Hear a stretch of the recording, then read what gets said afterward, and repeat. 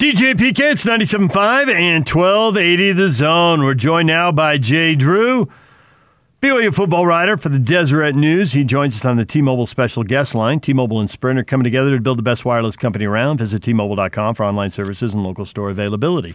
Jay, good morning. Morning, guys.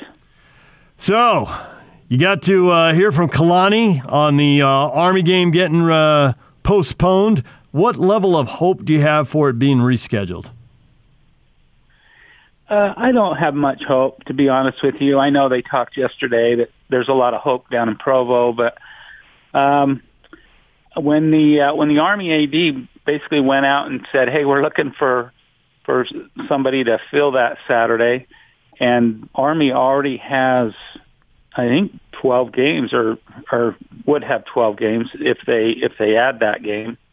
I think basically he was sending the message that, you know, we're moving on from BYU. What a bummer! That is moving on from BYU. That was just kind of what I got from that tweet. So I don't know.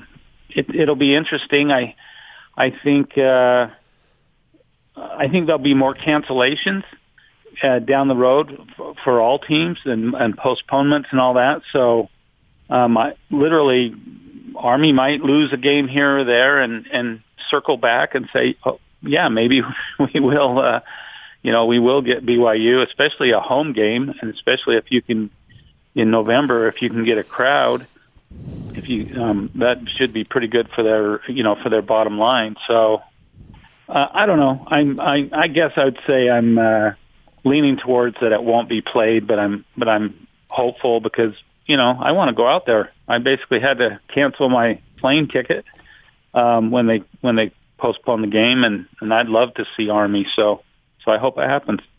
With the Louisiana Tech, that seems like a pretty good get. I know they were talking about adding games during the season, but the number of conferences that aren't playing non-conference games and the fact everybody else had a lot of games set with their conference schedule, I had pretty low expectations to get a team that's averaging 9 wins a year over the last 6 years, to get a team coming off a 10-win season.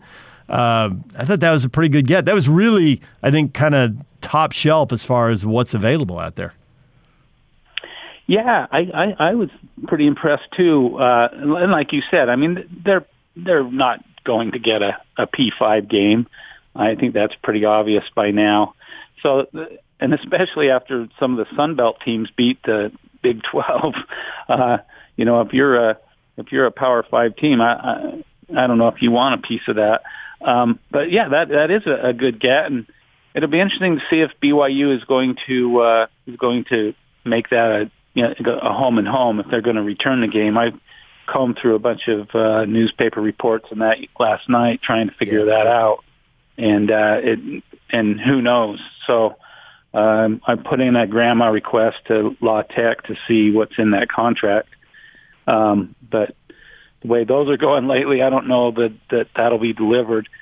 So we'll just have to wait and see. But certainly a really good game for that October 2nd game, which is when BYU would have been hosting Utah State. So this isn't as good as that game, but it's a pretty good get. Yeah, I asked a great question. You folk just didn't hear me, but I heard you, and you'll hear me now. You got me now? I got you, PK. Okay, so I need to know. How many guys have tested? Is it 3? Is it 5? Is it 11? Is it 23? Is it 18? That's the big number, as if it matters. Yeah, that's. I heard. Yesterday, I think you had a number. I think Gordon Monson in a column had a number. I had a different number, which is closer to yours than Gordon's. I think some of it might be semantics. Are you talking about players? Are you talking about other people within the program? I mean, there's a lot of kind of different variables, but I'll just say that I've heard that it's closer to what you reported, PK, than anything else. Well, they did say it was a low number, and I think it was a low number. And I had also heard that maybe BYU wasn't all that thrilled with the decision that there were other outside agencies putting a play on it, particularly with Utah and Utah State not playing. Have you heard any of that? Yeah, I've heard some of that. I've heard that there are some health officials maybe that lean toward allegiance toward those other programs that aren't exactly thrilled that BYU is the only team in the western U.S., let alone the state of Utah, still playing. So I've heard kind of rumblings and rumors of that. And I think the bottom line, though, is I think the restrictions on this placed by travelers by the state of New York is kind of the overriding factor in this. I think even if Army had agreed to let BYU come play, I think they still had to jump through that hoop of the state of New York. And I think that was the bottom line reason why the game was postponed / canceled. Jay Drew joining us, BYU football writer for the Deseret News. I know when the players are on camera, they say the right things. I've heard multiple players say the right things. Do you hear? But they tend to bring, not always, but they tend to bring veteran players who are more experienced, who you expect would be really invested in playing. And those are the guys I think would be following the rules. We've seen from other schools that there are guys following the rules, and then there's so many positives. You're thinking, okay, you guys can't really be dialed into this. You know, multiple schools, I think Texas Tech and Arkansas State most recently. Do you have the feeling that most BYU guys are trying to follow the rules so they at least have a pretty good chance of playing, recognizing that anything can go wrong even if you're following the rules, and they may have to postpone a game? Yeah, I do, and you're right, DJ. They do bring selected players that in the first part of fall camp, they were letting us kind of choose, and they would do their best to make those interviews available. But recently, it's just, like you said, the team captains, the more senior players like James Empey and Troy Warner yesterday. My gut feeling is that around about June or July, that there was, and sources have told me there was an outbreak. They did have quite a few guys test positive, and at that time there was some pretty stern shots fired across the bow from BYU administration to these players. And from what I've gathered, most of them have kind of wised up and followed the protocols and done what they're supposed to do. But there's 123 guys on that roster. And then you also have the support staff and the trainers and the sports medicine people. There's a lot of people kind of mingling and involved in putting on practice and obviously on that flight to Navy. It wasn't just players. There was on the charter flight. There was all kinds of different people there. So it's hard. I mean, you're talking about a ton of people, but I get the idea from the most part that the last couple of months they've done their best to follow the guidelines and protocols. So the only time we saw them play, they were pretty doggone impressive. How good is this football team? Yeah, I was really impressed too. I thought, everyone knows about maybe Navy not being prepared or not practicing or going live, but BYU was really, really crisp. I mean, they only had one penalty. They had one false start by a freshman tight end. When's the last time you've ever seen BYU in any game, let alone an opener, only have one penalty? So, I thought they were really good. I thought they were physical. The running backs impressed me. I think that was maybe a question mark, but Tyler Algier and Lopini Katoa looked good. The receivers looked fairly adequate. Neil Pau and Gunnar Romney and Dax Milne. So I think they lived up to the billing. I had basically written a little thing saying this might be the best BYU team in Kalani's era, and I think so far they showed that they certainly can do that. So, yeah, very, very impressive start. It's hard to take one game and then look all the way ahead in the schedule. And I know Navy hadn't been hitting, so that's a factor with the O-line.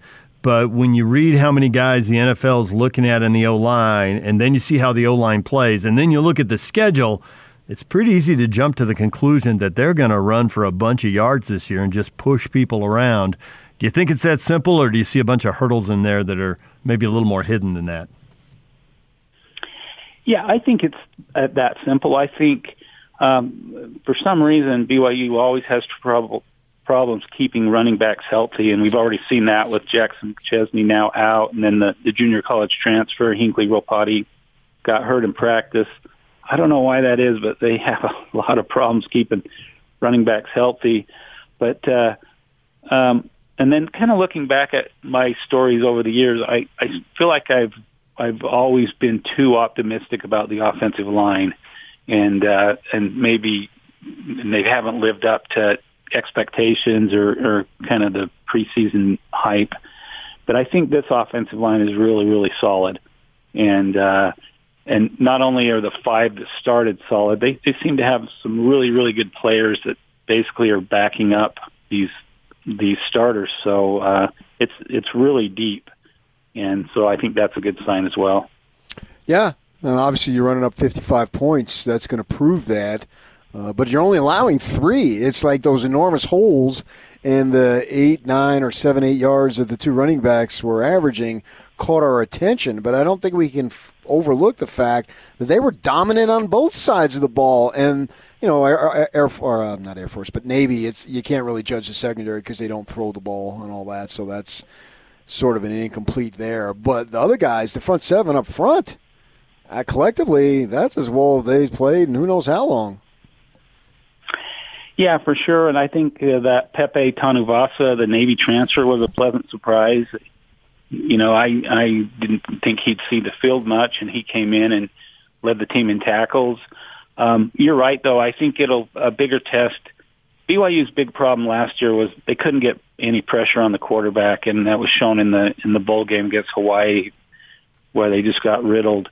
And of course, they were playing without Austin Lee, their safety, that day. But I think that's the big thing we'll see, especially starting with Troy, is can they get more pressure on the quarterback and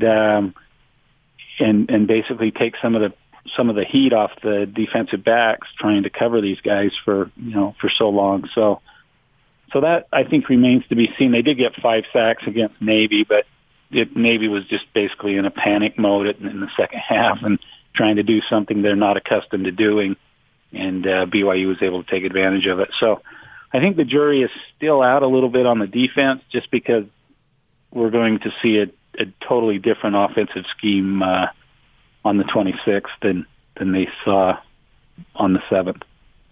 You confident on the 26th? Yeah, I think so, especially since that game's in Provo.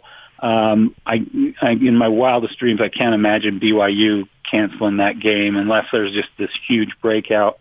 I mean, the wild card obviously is Troy. If they're going to have to make a cross country trip, and so they're obviously going to have to stay healthy and COVID free as much as possible. What's the media like going to be as far as you covering BYU, what you're going to be allowed to do game days? Yeah, that's a good question. My guess is it'll be the same as it was at Navy for those of us who went out there, and we're just going to have to stay in the press box and do Zoom post-game interviews on Zoom, just like we've been doing all through camp and all that. So my guess is they won't allow any sort of there won't be a post-game press conference or anything like that. No run down the elevator with 5 minutes to go, huh? Yeah, it doesn't look like it. I don't know if they're going to limit the amount of people in the press box. I know Navy did that. So there were, let's say they were supposed to be 3 or 4 feet, 5 feet between each reporter. It didn't quite work out that way, but that was kind of their plan. Well, Jay, we appreciate a few minutes. Thanks for checking in with us, and hopefully there'll be a game on the 26th. Okay, sounds good. Thanks for having me on, guys.